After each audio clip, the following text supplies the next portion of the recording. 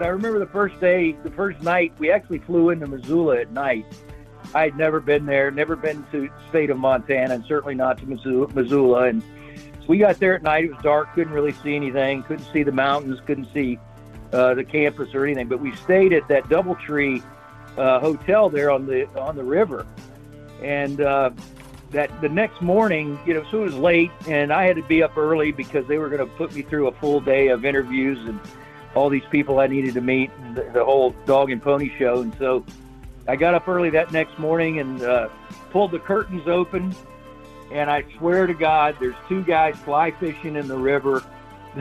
There's probably a deer or two that have been cued, and it was the most beautiful scene I thought I had stepped into a movie. I really did. I thought I was right in the middle of a river runs through it. And of course, with the campus across the river there, and it just literally took my breath away. And I think that very moment, my wife and I completely fell in love with Montana.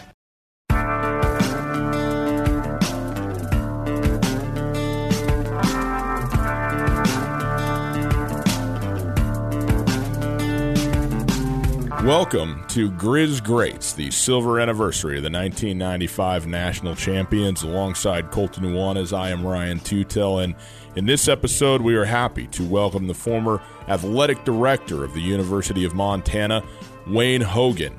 Wayne was the AD from 1995 when he came on right in the middle of that magical season and run to the national championship, was hired by George Dennison, and oversaw athletics at the University of Montana for nearly a decade before resigning in 2004. And Coulter, in our conversation with him, pretty easy to see how you could like Wayne Hogan pretty quickly. Very gregarious, very outgoing, and very personable. It gets lost. There was a little bit of turnover there at the University of Montana during the mid-1990s. Bill Moosey took a job at the University of Oregon after leading Montana for 5 years as the athletic director. Kathy Noble took over as the interim athletic director for the first 9.5, maybe 10 months of 1995, but then she took a job as an administrator in the Big Sky Conference. Wayne Hogan comes in as the AD late October, early November. The man never really had to experience watching his teams lose in football games. He comes from Florida State and their unprecedented run in the first half of the 1990s, and he joins in with Montana and their run to the 1995 National Championship and then a subsequent undefeated season the following year as well. But you're right, Ryan, a very gregarious, great storyteller. Really fun to have Wayne Hogan on the podcast to remember the memories from 1995 and during his almost decade-long run at the University of Montana. Originally from Florida and going back to Florida after his tenure at the University of Montana, it was great to catch up with Wayne Hogan and hear his perspective on his time at the University of Montana. Please enjoy this conversation with former athletic director of the University of Montana, Wayne Hogan. Well, happy now to be joined on the Grizz Great silver anniversary of the 1995 National Champions podcast series by the man who came in during that 95 season to take over as the athletic director and was so for 8 years at the University of Montana, Wayne Hogan. Wayne, thank you so much for being with us. How are you? I am tremendous. It's nice to hear from you folks. I'm always happy to get a call from anybody in the state of Montana, believe me. I miss it every day. Well, we're happy to have you on. You may miss it. We know that you're back in your home, state of Florida now, and as we've just turned the corner into actually cold winter, even though it's only late October, maybe we should be envying you at this point in time. But such is the way the world works, and the sun and so forth. If I understand it right. You got it. I remember those freezing cold October days, even after all these years. One thing I do always remember that you could count on Halloween being a very, very cold experience. I know our kids were all dressed up in Halloween costumes, but you couldn't see them because of the heavy layers of jackets. Right. Yeah, I remember. We're on our way to that exact. Yeah, a lot of werewolves, not a lot of surfer dudes going out on Halloween in Montana, right? That's what you got to do. Well, Wayne, we got plenty to get into with you. In such an interesting scenario where you take over as the athletic director right in the middle of the 1995 football season, and we'll get into sort of the circumstances with that. But before you came to the University of Montana, I mean, you're from Florida originally. Where were you? What was your path where you all of a sudden kind of got on the radar of the school and vice versa, and sort of that led you to the University of Montana during that 95 year? Well, I had an interesting year myself prior to coming to Montana. I'm a graduate of Florida State, and ended up after a few years as a professional baseball broadcaster. I ended up back at FSU as the sports information director, and that was in 1993. Well, my period there was the late 80s into the early 90s. And in 1994, I had been tapped by the president at Florida State to be the interim athletic director at FSU. There was a turnover in the position, and so I served for almost a year as interim, and I attempted to get the permanent job as the athletic director. I'd been there on the staff for about 17 years. I was Bobby Bowden's PR guy. So I tell people I had the easiest job in America. Bobby Bowden. So yeah, and he and I were close. We were together every day for 17 years, and then of course had an opportunity to move up into the interim AD job. And you guys will appreciate this, but I made an attempt to get the full-time position, and did not make it. The president ended up hiring a guy named Dave Hart, who became the AD. And I was so dumb and foolish back in those days. I just assumed that, once that search for the AD was over, I was just going to slide back into my previous role as an associate AD and go back to doing some of the things I was doing before. And what I didn't realize was that when the new AD came in, he kind of wanted his own guys. It's like a football coach turning over. And so I'll never forget the first meeting I had with Dave Hart at FSU was, I thought he was going to say, hey, I'm really happy to have you on the team and this and that. And I walked into his office and he had the human resources director there, and they said, we're going a different direction, and it's through no fault of your own, Hogan, but in 6 months you're not going to have a job. Right. So it was my introduction to big-time college athletics, I guess. And so I said, what am I going to do? And the first thing I thought was, well, I kind of like this AD thing. I think I need to be an athletic director. If I can't do it at Florida State, I'm going to go find a great place and, kind of learn the business. Maybe maybe this was done for a reason. I wasn't quite all the way prepared yet, and I needed a little more seasoning, so to speak. So got involved in a couple of positions, and guys, there was a great guy. He's now recently deceased, by the name of Sam Jankovich. Sam Jankovich, one of my heroes. One of my highlights of my life was a sit-down interview with Sam where he told me stories for an hour. Love that guy. Sam was a great friend. I met him when he was the athletic director at the University of Miami. I was at Florida State. He was down at Miami. And we became great friends. He brought Dennis Erickson down there to Miami. And, and I always heard from Sam all of his Butte stories and, he still had great friends in Montana. Well, he called me up, and when he had seen that I did not get the position at Florida State, he called me up one day and he said, Hogan, I got a great place for you, University of Montana. And here I am down there in Tallahassee, Florida, and I'm going, Sam, are you crazy? What in the world? What in the world is this Tallahassee kid going to do in Missoula, Montana? He goes, no, you got to listen to me. He goes, this place is fantastic. He said, the president is really good. He gets it. The athletic program is in great position. They've got a tremendous facility. And he goes, you just got to give it a look. And so he talked me into it, and I kind of got involved. And the more I read and the more I learned and the more people I talked to, the better it sounded. And so that's kind of the way it came about. I managed to get into the finalists for the position. I think maybe George Dennison had maybe three of us on the short list. And so my wife and I came out, and he was kind enough to bring us both out for the interview. And guys, you'll love this. But I remember the first night, we actually flew into Missoula at night. I had never been there, never been to the state of Montana, and certainly not to Missoula. And so we got there at night. It was dark, couldn't really see anything, couldn't see the mountains, couldn't see the campus or anything. But we stayed at that DoubleTree hotel there on the river. And that the next morning, so it was late, and I had to be up early because they were going to put me through a full day of interviews and all these people I needed to meet and the whole dog and pony show. And so I got up early that next morning and pulled the curtains open, and I swear to God, there's two guys fly fishing in the river. There's probably a deer or two that have been cued, and it was the most beautiful scene I thought I had stepped into a movie. I really did. I thought I was right in the middle of a river runs through it. And of course with the campus across the river there. And it just literally took my breath away. And I think that very moment, my wife and I completely fell in love with Montana. It only took a couple of seconds of looking out that window there at the DoubleTree.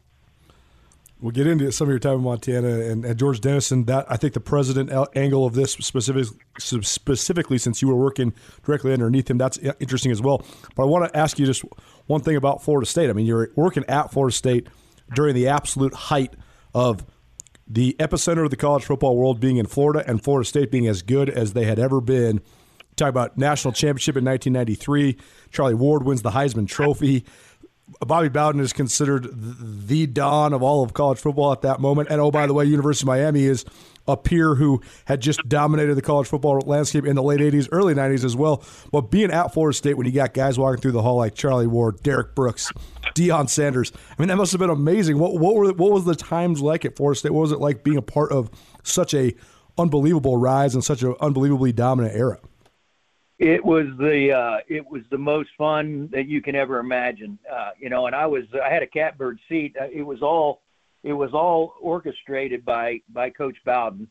The culture, the way he operated things, the way he worked with his coaching staff. It was really a touch of genius.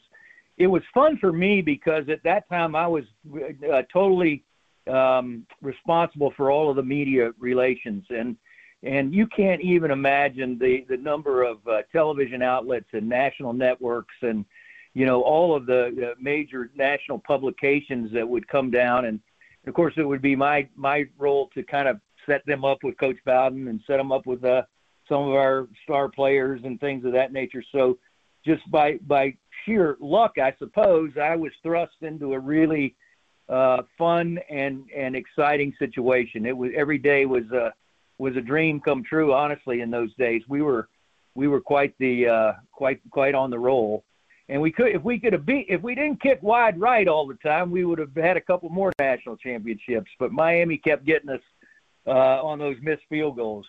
But other than that, it was great. You know what? It contributed to my learning process. It really did.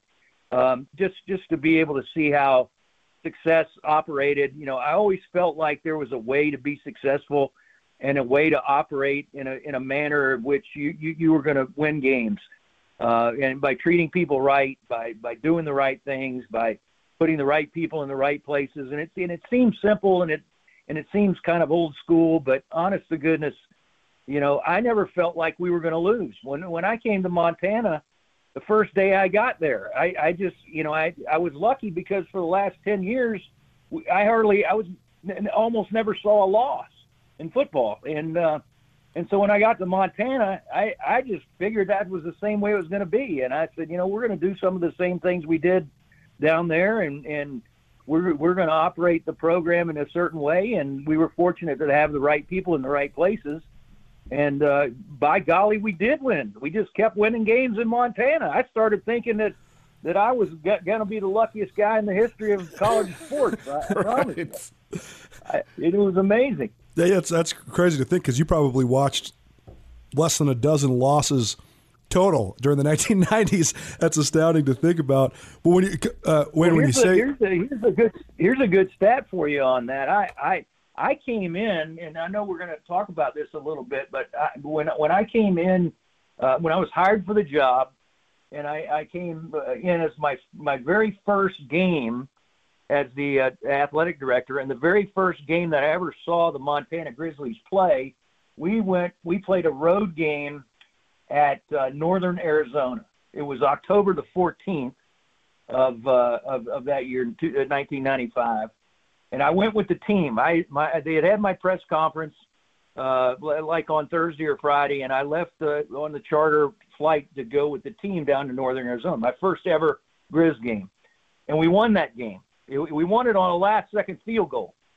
To which I said, I finally got to a school where we could make a field goal.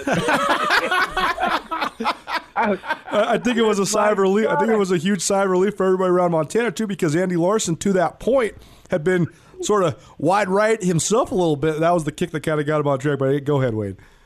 Yeah, man. And so I'm thinking, this is great. We can make field goals here. And, of course, that would come back later in the season to be in spades. But so we won the game. We won that game, and then I left to go back to Tallahassee to collect my stuff, get organized and move to Montana.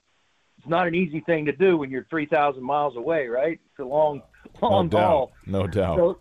So I missed the next game. I'm gone for about 10 days, and I could not make it back to the game after that, which was a game at Idaho. Right. And so I'm not around, and the Grizz go down to Moscow and lose the game, lose that game, but I'm not there, so I don't see it, and I don't consider me to be a part of it. so as you know, now I get back, and the game after that was Idaho State at home, and then they didn't lose the rest of the year. They run the table. From that. So I saw 8 games in 95, and we won all 8 of them. And then if you might remember this, the next year we go 14-0 under Mick Dennehy, and we'll get into that in a minute. So the first 22 games I see at the University of Montana were victories, 22 in a row. Unbelievable. So it was, again, I felt like it was a magical ride. It really was.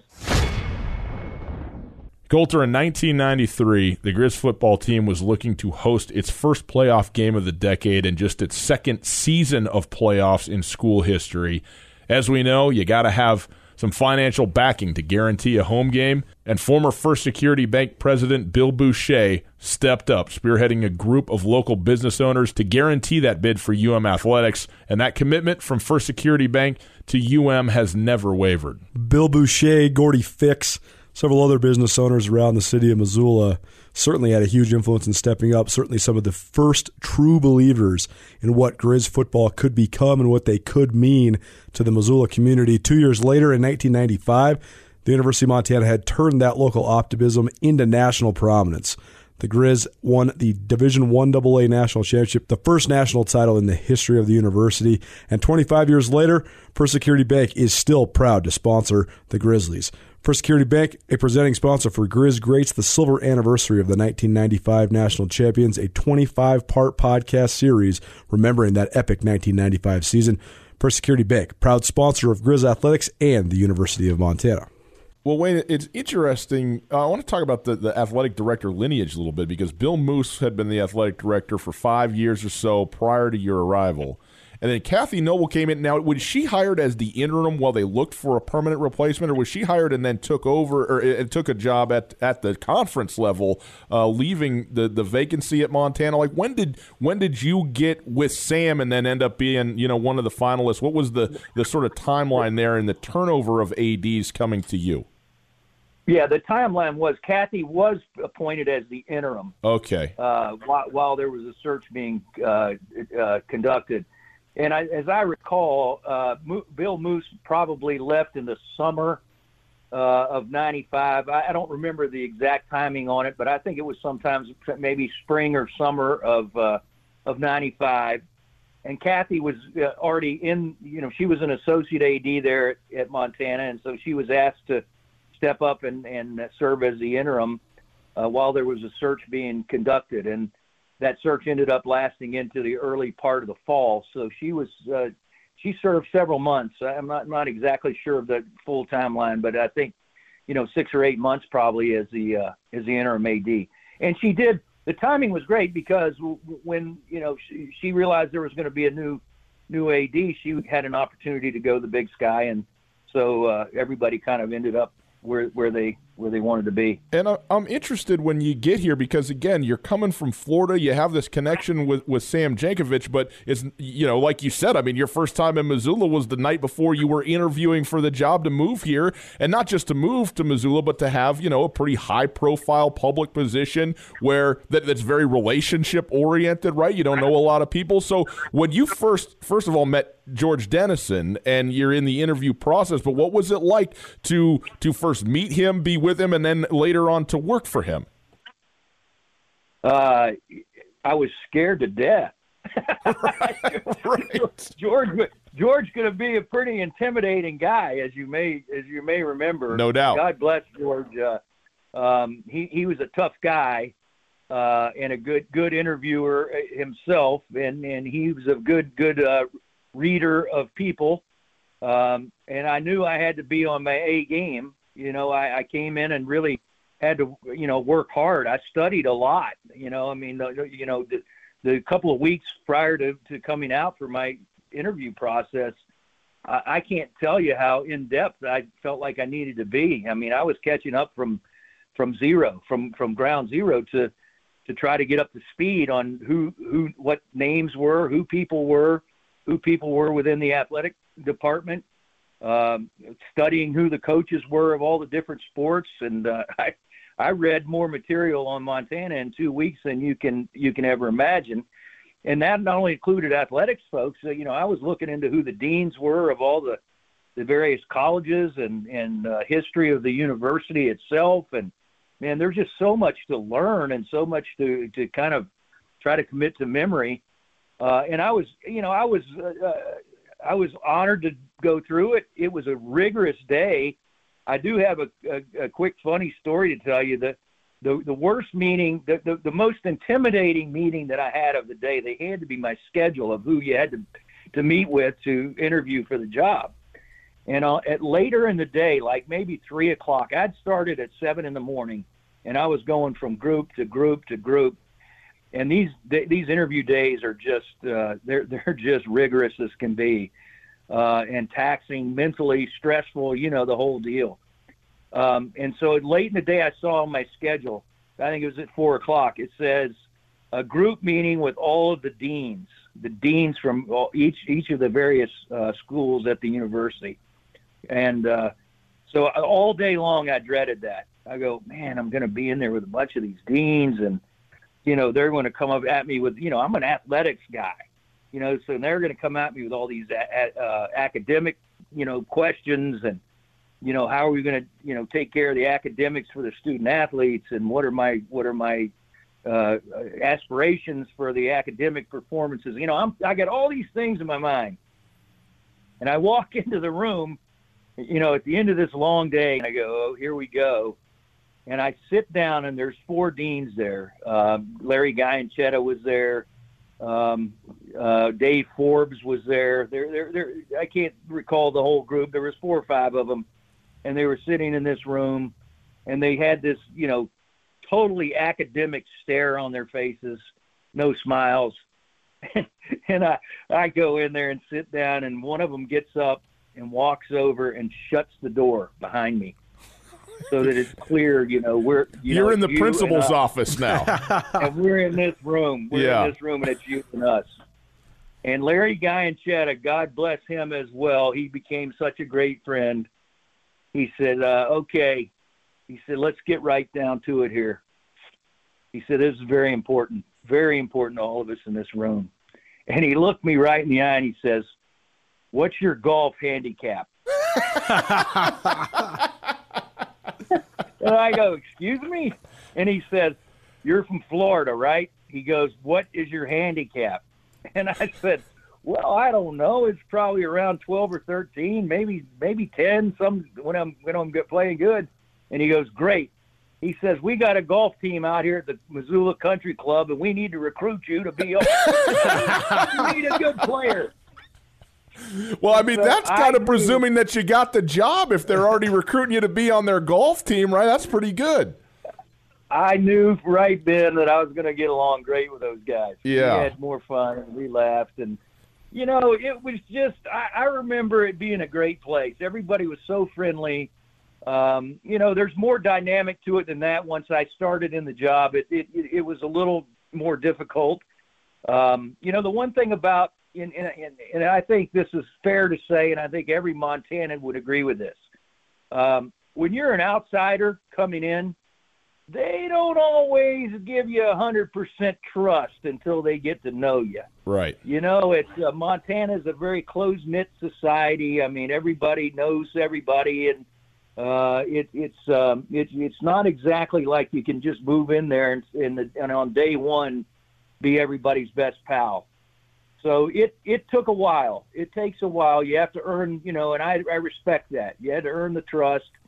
You had to show them that your heart was in the right place and that you're doing it for the right reasons. And I'd say it took 2 or 3, maybe 4 years before I felt like I was accepted 100% as, you know, you're one of us now.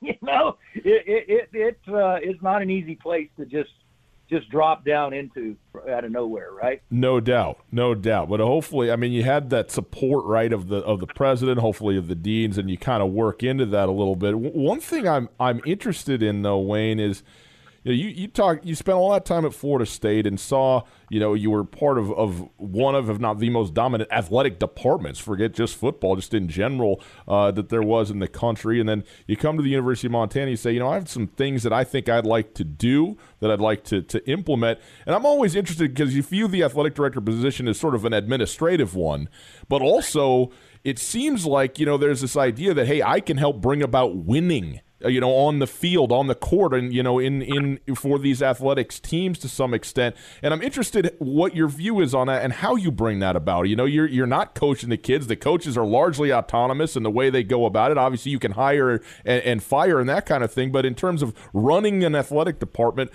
how do you implement winning into that?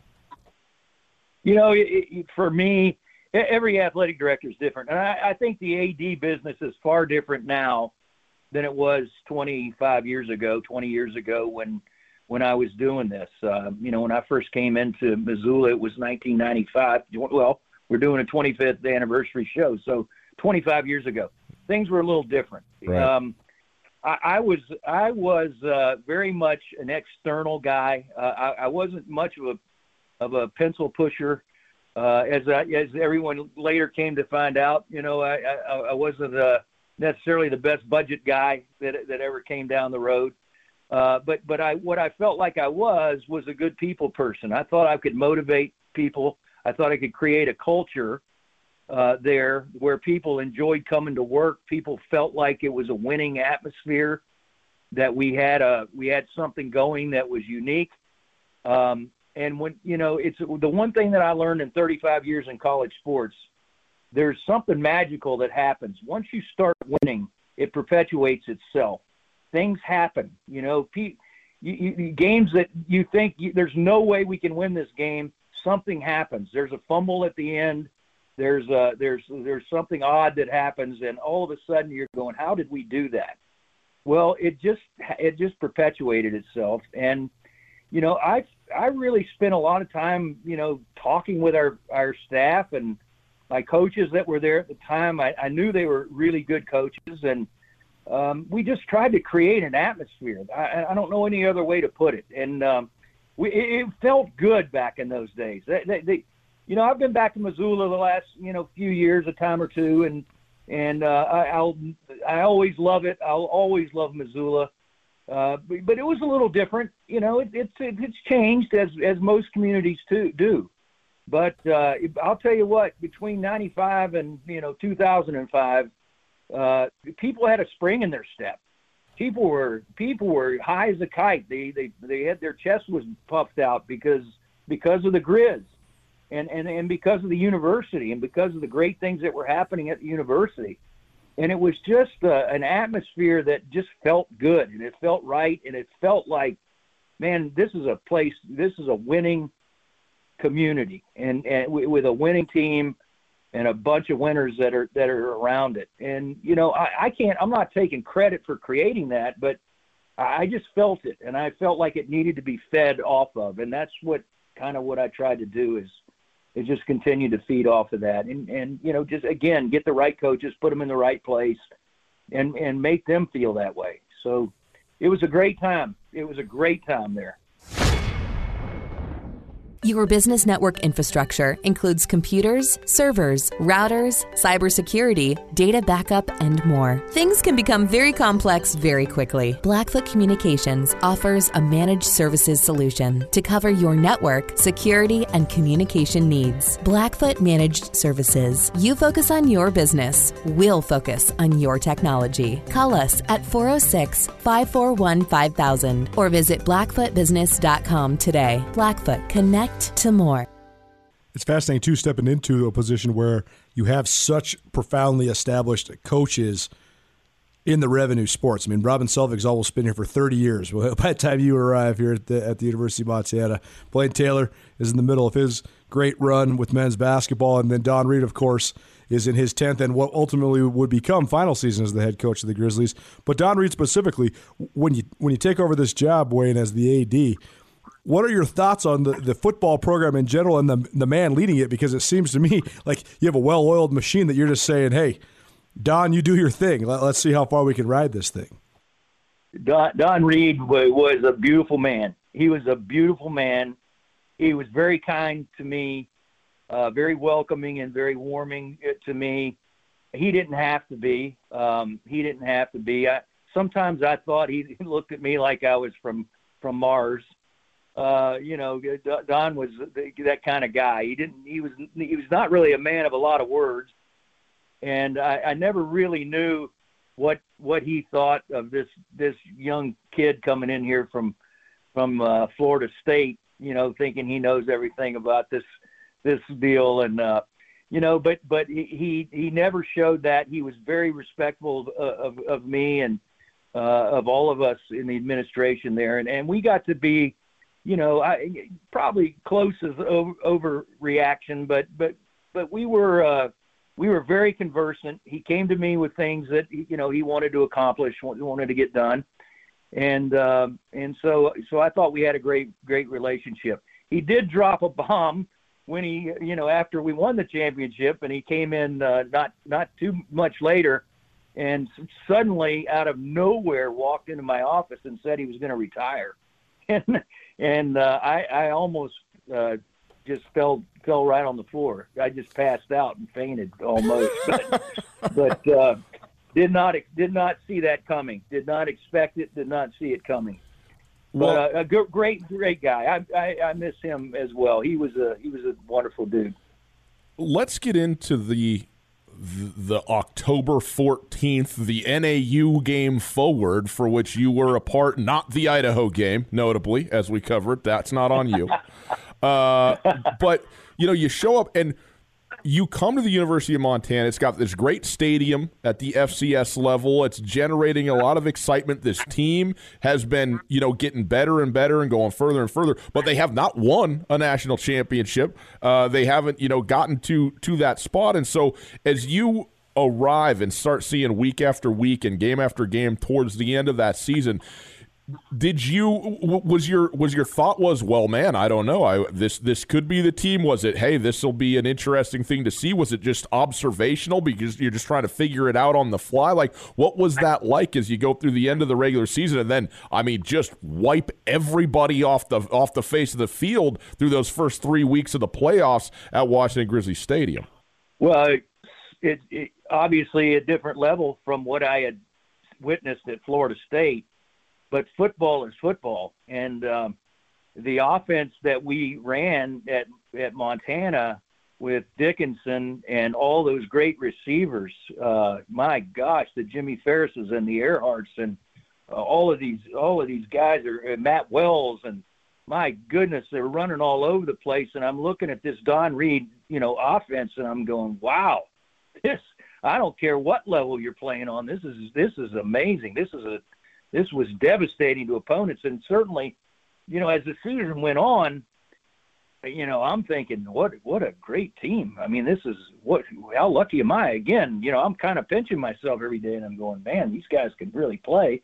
And I think when we went over to, I made my first trip over to Cheney later in that season, and that was the day that we just killed them, 63-7, I believe, and just circus catch after circus catch, and just speed and I knew at that point that we had something pretty special going on.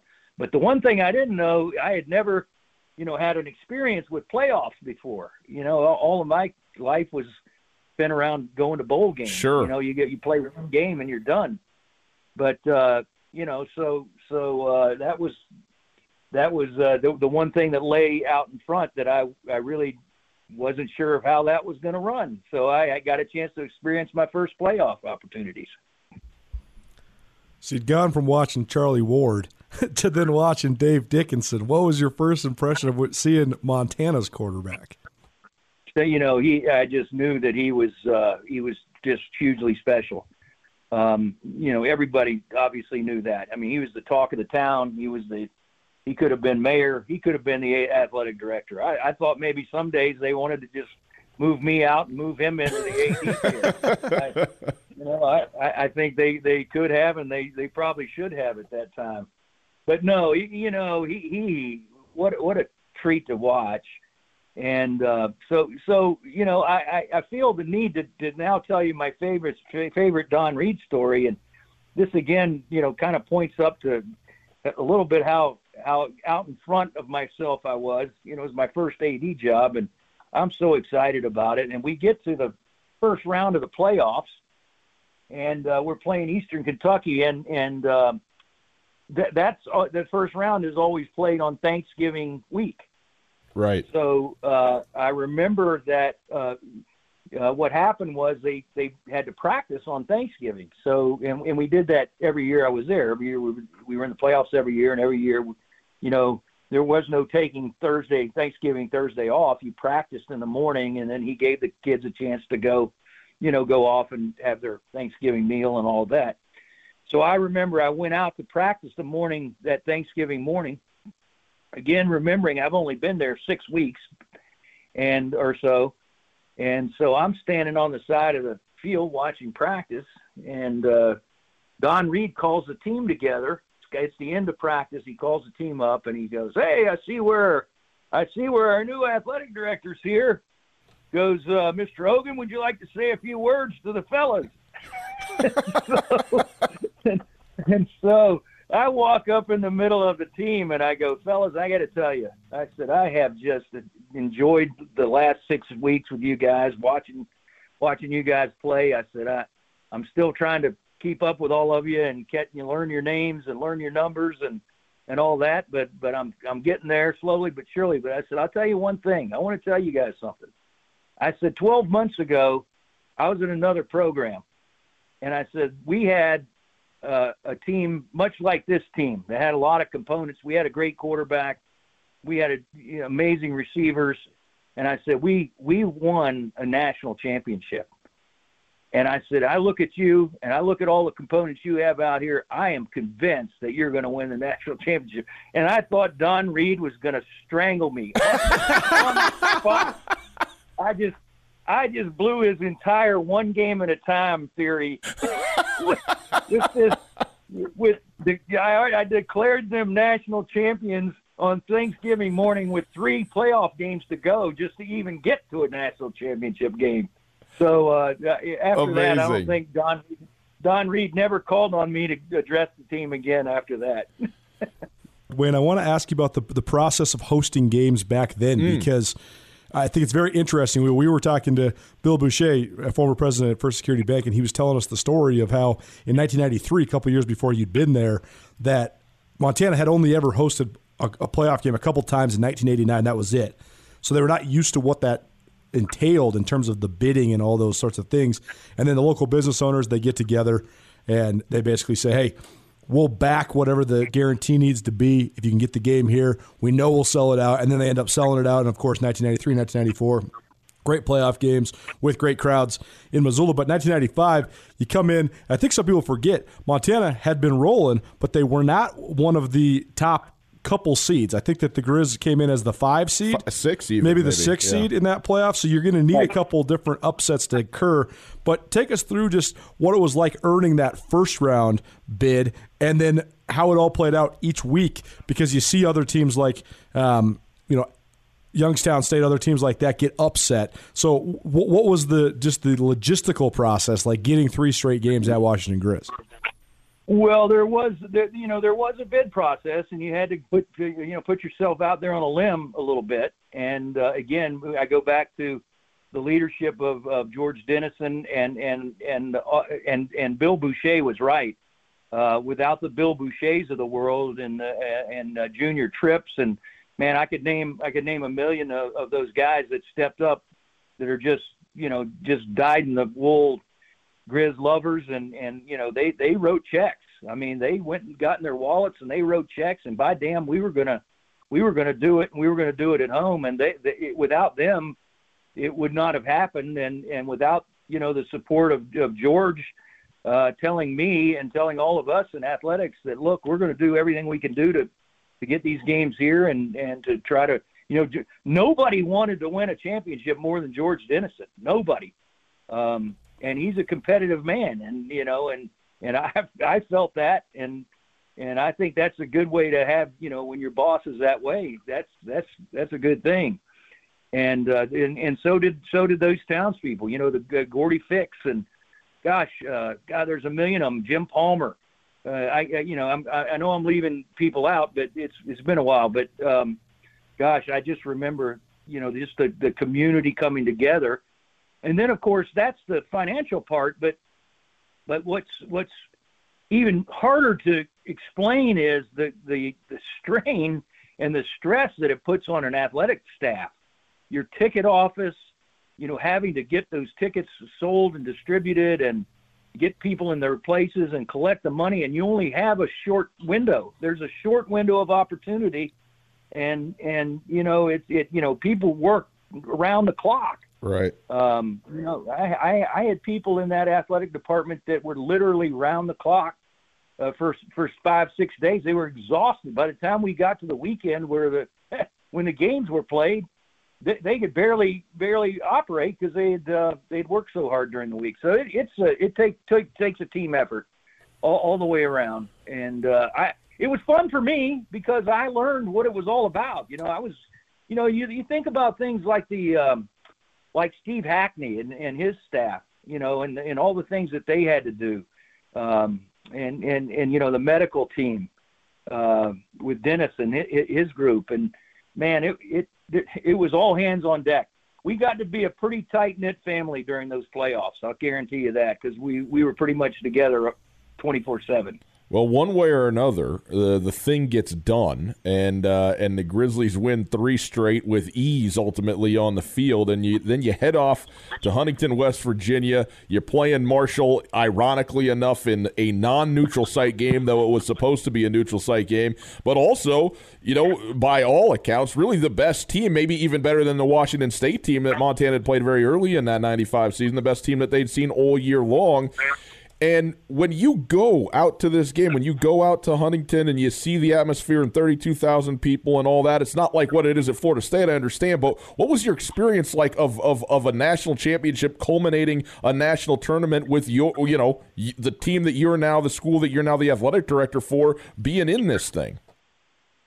Well, I have to take you to the arrival that we made when again, the NCAA pays for a charter flight, and so we had the team and a number of other folks. A couple hundred Grizzlies of various types were on the flight, and administrators and others. And so we got to Huntington, and went out to the stadium and did I know the team did a walkthrough, and yeah, it was pretty impressive. I admit it was impressive. And then we settled into our headquarters, which was a Holiday Inn in Huntington, West Virginia, and we kind of got in there. There wasn't much to it. It was a typical Holiday Inn, but it did have a rather spacious kind of meeting room set up and all that. So it was good for a team to stay there.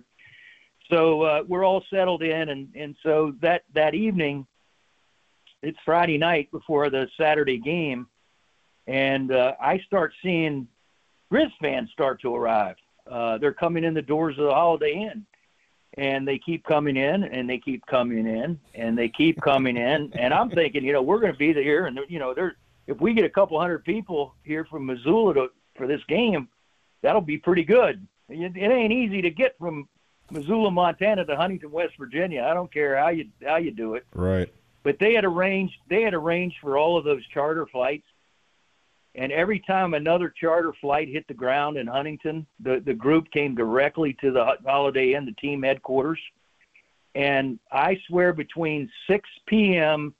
and 9 p.m. that Friday night, there must have been 2,000 Grizz fans that arrived in that place. It was absolute pandemonium.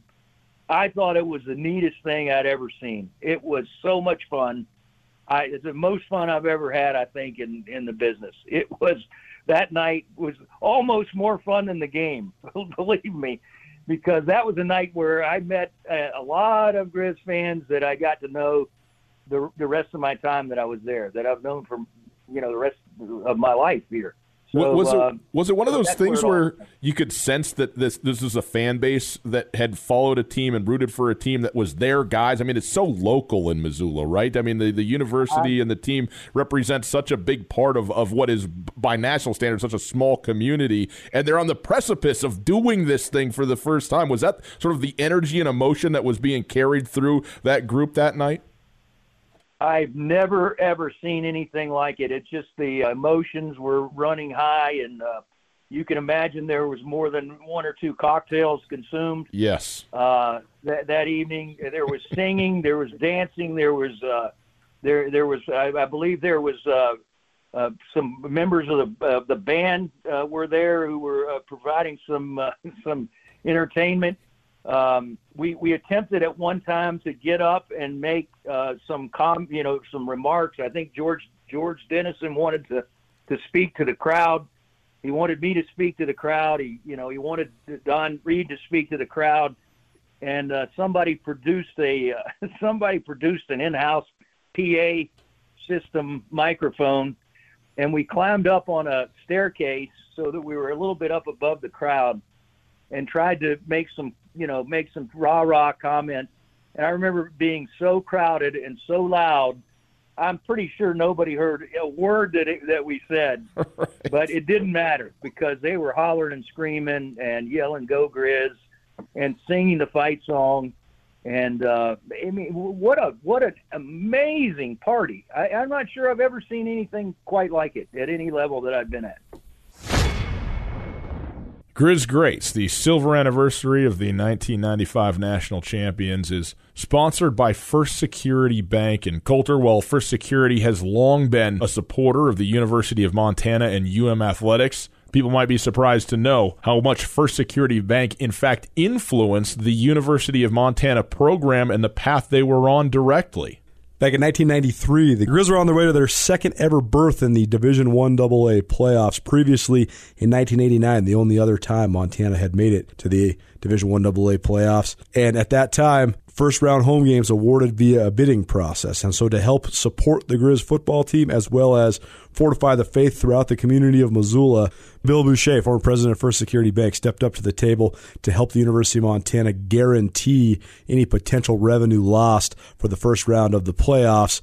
And, of course, that was recouped in a big way as the University of Montana in 1993 then started the first of 17 straight playoff berths. And in 1995, that local optimism was turned into national prominence as Montana made a run all the way to the 1995 national championship. First Security Bank is proud to sponsor Grizz Greats, and this 25-part podcast series commemorating the silver anniversary of the 1995 national champions. First Security Bank, a proud supporter of Grizz athletics and the University of Montana. Bill Johnson, former director of the Alumni Association, I think he estimated $375 worth of beer a minute. In the post game. In the post game. Yeah, in the post game. Yeah. How accurate is that? I'm sure that's true. No doubt. Well, you get to Saturday. So we'll get into the game, I'm sure. But as these things as they come on my brain right now, I feel like I want to tell you guys. But at the end of the game, that championship game, we can go back to details if you want during the game. But so at the end of the game, we go over to this field adjacent to the stadium, and that's where they brought the trophy and all of that. And of course, people are just out of their minds. And so again, I'm requested to get up on this little stage in front of 2,000 Grizz fans, maybe more. And I'm the new guy on the block. Nobody knows who the hell I am. And I've got this trophy.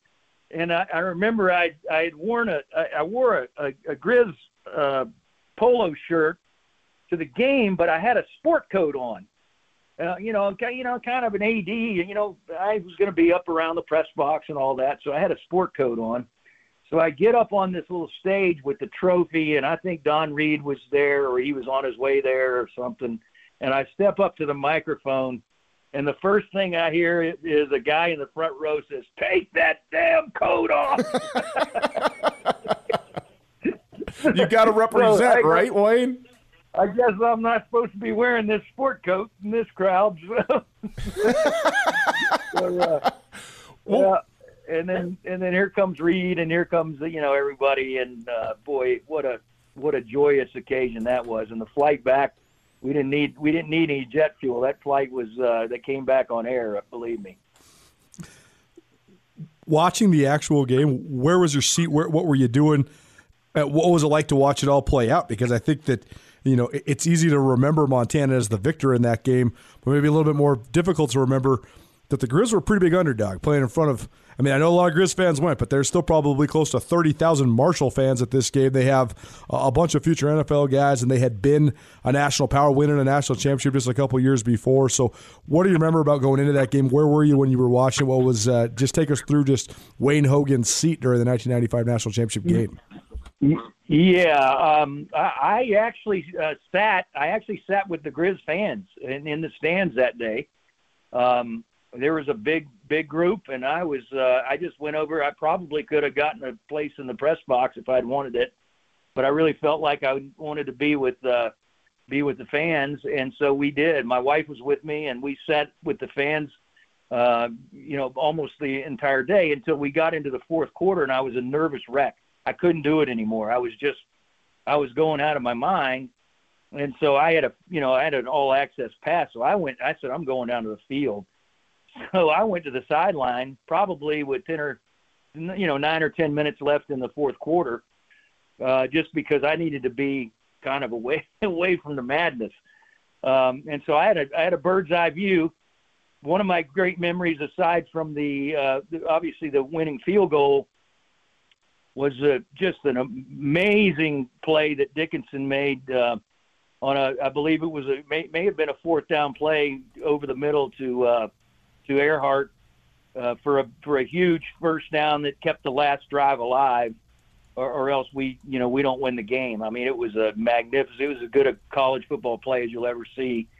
Never forget that, and just the way Dave just ran that offense and took us down the field, and just tremendous confidence. And it was fun being down there close because you could hear everything the players were saying. You could hear the coaching staff, and I was kind of glad that I saw it from that vantage point because it gave me great respect for what they were doing, how they ran that thing down there. When you come into the University of Montana in middle of October that year, from that moment forward, I'm sure you're gathering sort of information and observing and seeing, sort of the importance and the significance of the football team, of the school, of the athletic department, to the university, to the state, and so on.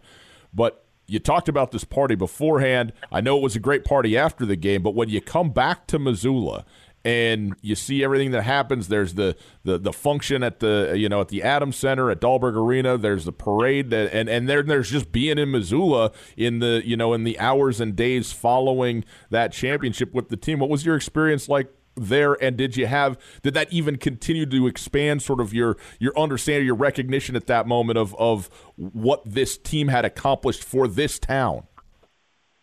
No doubt about it. And again, it goes back to what I said a little earlier about the feeling that permeated that area, that town, the area around the town, and for that matter, a lot of the state of Montana. That one game and that one player and the way that game played out and the just the courage and the way that was, you could just feel the pride. I mean, the pride was palpable. And it really set the tone. Again, remember from my standpoint, I'm less than 2 months into being there as the AD, and this feeling that was permeating the community that after that game and the days following the game. And the goal was, in my mind, we have to keep this ride going. We have to do everything we can do to remember this feeling and continue it and make it part of our culture, because now we've done it and we can do it and we can do it again. Because I knew we had most of those guys coming back the following year. I mean, we had a great team returning, and we had a great system. We had a great system in place, and so I just felt the pride, and I felt the community spirit, and it was a magical time, guys. I don't know, I can't even overstate it. It was just such a great feeling to live there and to just be a part of it. It was so much fun. The pride of Montanans, that's something that, for lack of a better word, we all take such great pride in, being Montanans and being from Montana. But there's a distinct magic to the fact that the University of Montana has been built upon talented athletes mostly from Montana, and that 1995 team's no different. I mean, you talk about Dave Dickinson, one of Montana's favorite sons, but an array of guys from all over the state. How much do you think that added just to the mystique of that team? And when you talk about trying to market this and get it in a bottle and continue the success going forward, how important do you think that was to what you guys then did the next 10 years? Well, I think it's very special. That again, it's a special state, and I think I watched recently the documentary that was done on Robin Selvig, which I thought was just awesome. It was done so well. Yeah. But one of the things that was very prominent in that documentary was the pride that the Lady Grizz took in the kids from the state, and from taking these kids that maybe most people thought they couldn't play if they were going to other schools, out of state schools, whatever, but yet Robin kept those kids home, and they took so much pride in that, in the programs that they came from, and I saw that with football as well, and you almost have to do it because the geography is such that, yeah, you're going to get a few kids from Washington or Idaho or Oregon. You're not going to go grab a whole bunch of kids out of California. Probably there's just a lot of options down there, and so you almost had to build it regionally.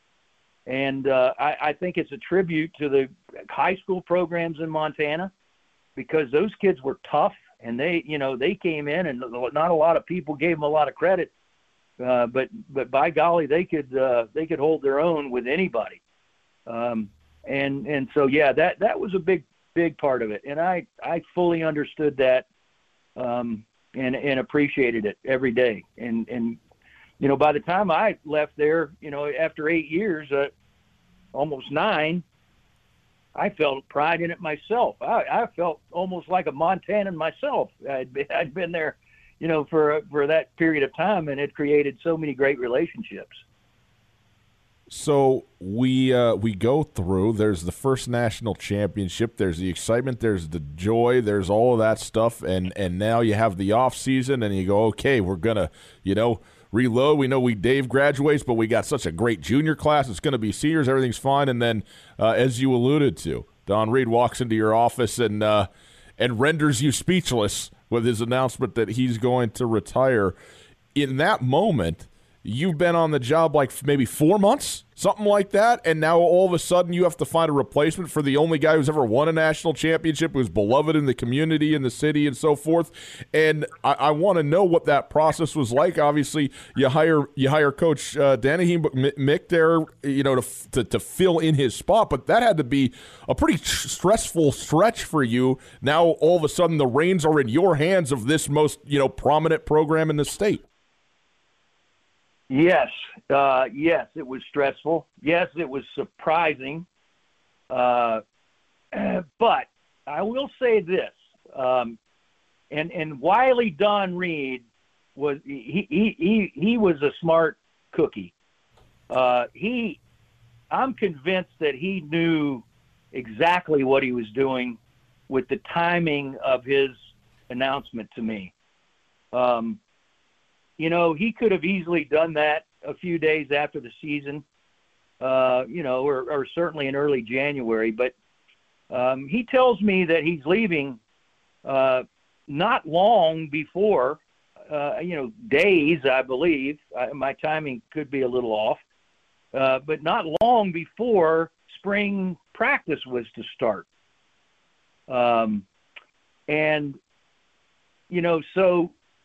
You're thinking to yourself, first, there's two things. First of all, I'm not going to be able to get an outside head coach in here in time for spring ball. So these guys are going to have to go through spring practice. We're not going to know who's going to stay and who's going to go. When you bring in somebody from the outside, they're going to bring in their own guys.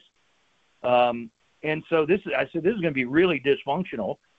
Secondly, we were really good. We had a lot of people returning. And Mick had put the whole offense together. I mean, he was kind of the brains behind a lot of that. And he had been in the trenches every day. He knew the drill. He was at Don's right hand. And so I think because of the timing, there was never really a consideration on my part to go anywhere else. There really wasn't. It just wasn't. I'd like to say it was a hard decision, but it wasn't. I knew it was the right thing to do. We had to keep the continuity. Why are you going to break up a national championship team? And so at least, I didn't make probably a lot of smart decisions, but I thought that was a smart one. And we kept Mick. He was the right guy at the right time. And, all he does is, just keeps everything going in the right direction. Keeps the train moving down the track, and we run off 14 straight wins the next season. So I'm looking like a genius at that point, even though it was a no-brainer. There was no brain in my head, as many people that from that era will tell you. But again, I probably lucked into that one a little bit, and Don helped me by his timing. I suspect if he had given me more time, I might have agonized enough that I would have done something dumb and gone outside the program. Your business network infrastructure includes computers, servers, routers, cybersecurity, data backup, and more. Things can become very complex very quickly. Blackfoot Communications offers a managed services solution to cover your network, security, and communication needs. Blackfoot Managed Services. You focus on your business. We'll focus on your technology. Call us at 406-541-5000 or visit blackfootbusiness.com today. Blackfoot, connect to more. Wayne, it's clear to me, doing all the interviews that we've done so far, that not only was this such a pivotal moment for the University of Montana and the Missoula community, all of Western Montana as a whole, but also this set the bar for University of Montana athletics in general, but specifically the football team as well. How much of a tone, though, do you think it set from an athletic department perspective, just from the standard to then the visibility and everything that moved forward after the 1995 national championship? Well, obviously, coming back the next year, I mean, it's the old adage in sports. There's probably a lot of people out there in what we called 1AA football at the time. Probably a lot of people out there that said, "Oh, it's a fluke. That's a fluke. Yeah, they're pretty good." But I used to hear it all the time. Hey, anybody can play in the Big Sky. The Big Sky's got no great football. They thought all the great football was back east. And so I'm sure there was a little bit of, well, they did it once. They had Dickinson. They'll never be able to pull that off again. And I think when we established the next year that this thing's not a fluke and it's for real, and the program is what it is, and we could replace a Dickinson with a Brian Ayotte and continue to win at the highest level. At that point, when we go all the way back to the championship again the next year in an undefeated game, and the only way they beat us is they go out and get Randy Moss and the other kid, Kresser. They bring in these two world-class players, and, man, that was just a little bit much for us. I think they recruited their way into, from the Division I-A ranks to hold us off. So, so we had established it, and Mick, great job by Mick Dennehy, right guy at the right place. I was happy for him. A couple of years later, he was able to get a shot at Utah State. Another difficult time.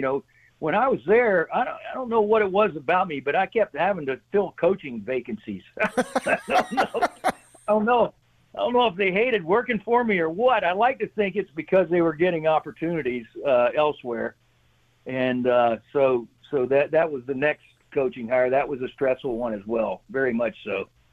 But I used to have to do that about every 3 years. But let me ask you this, because you do then end up hiring Joe Glenn, and Joe Glenn, not a very nice, happy guy, pretty tough to get along with, Joe Glenn there. But he comes in and 2001, it's another national championship for the Grizzlies. And, I know this is the 95 national championship we're looking at, but that was a continued then, string of prominence, and obviously another national championship with him. So what went into finding Joe Glenn and bringing him into the program?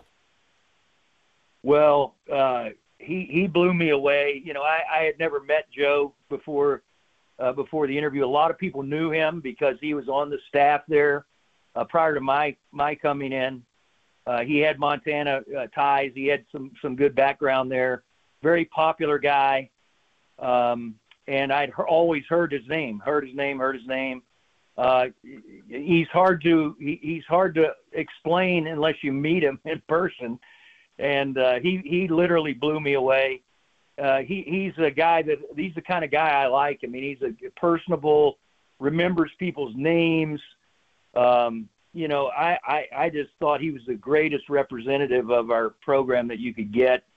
And I loved him for that. And he was the right hire. Every time I went to hire, there were just other names that were just really qualified and could have just as easily gotten those jobs. And I had people I trusted that I kind of leaned on that, advised me a little bit. And obviously, President Dennison was involved, to a certain degree, although he trusted me, and he would let me kind of go out and do the legwork and then bring it back to him. And at the end of the day, he had to sign off on anything we did. So I thought he and I worked together pretty good as a team. I would bring him all of the ins and outs. But Joe, going back to Joe, one of my favorite guys in the world. Just loved him to death.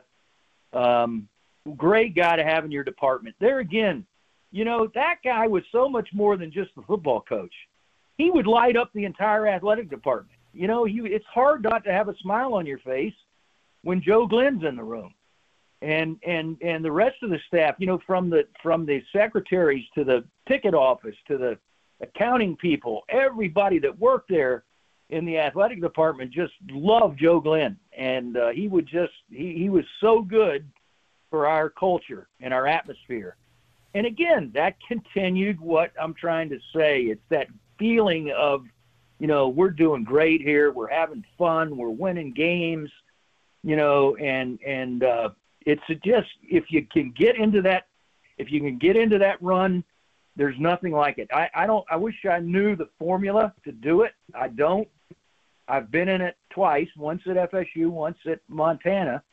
But the sad thing is, if you start going the other direction, it's just as hard to get out of it. It's one of those things in sports. It's one of those things that you just can't explain, but you can sure feel it when you're in it. Well, Wayne, we'll finish up with you on this. You finish up at the University of Montana in 2004, like you said, almost 9 years at the University of Montana as the AD. You are back in St. Pete, Tampa-St. Pete area now, back in Florida. But when you left Montana, where did you go, and what was the path for you to return home? I actually made another stop. I stayed in athletics, and I went back and I went to work at Georgia Tech. So I here again, my path has not always been the easiest one. I moved from Missoula, Montana to Atlanta, Georgia. Population 6 million. Right. And every one of them owns a car, and every one of them is driving the car all day long. So I moved from Missoula. We ended up in Atlanta, and I went to work at Georgia Tech. I was a senior associate AD there. I handled all the external operations for the department, and just really loved it. We had a good time there. Ironically, we hired, while I was there, we hired a football coach there named Paul Johnson. And Paul Johnson, we hired him from Navy, but before Navy, he was the head coach at Georgia Southern. Yep. And he was the coach of the team that beat Montana when I was there. We played them down in Chattanooga, and Paul Johnson's team edged us out in a really tough, close game in the championship. So anyway, Paul Johnson and we used to go round and round about that game, and he always claimed superiority because his team beat our Montana Grizzlies. But I held my ground pretty good. Well, I'll tell you what, being in Missoula, that is one nice thing. The only traffic jam I've been in was on the Clark Fork River, backed up by inner tubes. Just waiting for them to float on down. That's okay. I can wait for that. At a light in Atlanta, I'm not so sure. It was the most maddening period of my life. I loved the work. It was the work was great. I got back into the ACC where I'd been at Florida State. I mean, we actually did quite well when I was at Georgia Tech. Again, I kind of, luck seems to follow me around, but we did win 2 ACC championships in football. We went to the Orange Bowl twice after that, and just had, a couple of years where we won 10 games. And so, again, a lot of fun just being back in the saddle again, and did that for a while. And just to finish it up, we had a regime change at Tech. The athletic director that hired me at Georgia Tech is a guy named Dan Radakovich, and Dan ended up taking the AD job at Clemson, and he's done quite well there, by the way. Seems like it, yeah. Since he left Tech and went to Clemson. And so here we go with a new AD comes in and kind of wants his own folks. So I said, you know what, the heck with this. I'm going to go down. My wife and I are both Florida natives, and we love the state. So we decided to come back, and I opened my own little business. I got a little PR consulting business down here. We're a few blocks from the Gulf of Mexico, and so and among other things, I've been running the Florida Sports Hall of Fame. Just keeping my hand in things, just keeping my hand in sports, and enjoying my life, and my memories are so great. And I don't want to finish this up without saying from the bottom of my heart how much I loved both my wife and I and my kids who were there a lot. We just loved Montana. We could have seen ourselves being in Montana the rest of our lives. It's just a special place, and we have great friends there. And I honestly can say there's not a day that goes by that we don't we don't look at each other and say, I wish we were in Montana right now. Especially with our world as crazy as it is and things going on and all of that, Montana looks like the right place to be. So don't be surprised if you even see us out there sometime soon. Well, Wayne, we certainly appreciate you being here. Thanks so much for taking the time. This has been great. Well, I enjoyed it too, and it was great memories and a great time. And again, I appreciate everything you guys are doing, and go Grizz. This has been Grizz Greats, the silver anniversary of the 1995 National Champions podcast series. You can find this and all the other episodes anywhere you get your podcast. Just search Grizz Greats, and you can rate, review, subscribe, and get them whenever they come out as we roll them out weekly throughout the 2020 calendar year. You can also go online to grizzgreats.com and listen in on the player there. You don't even have to download anything. It'll be available for you to listen to. Grizz Greats is brought to us by Blackfoot Communications and First Security Bank. Our thanks to Wayne Hogan for joining us on this episode, and our thanks to you for listening.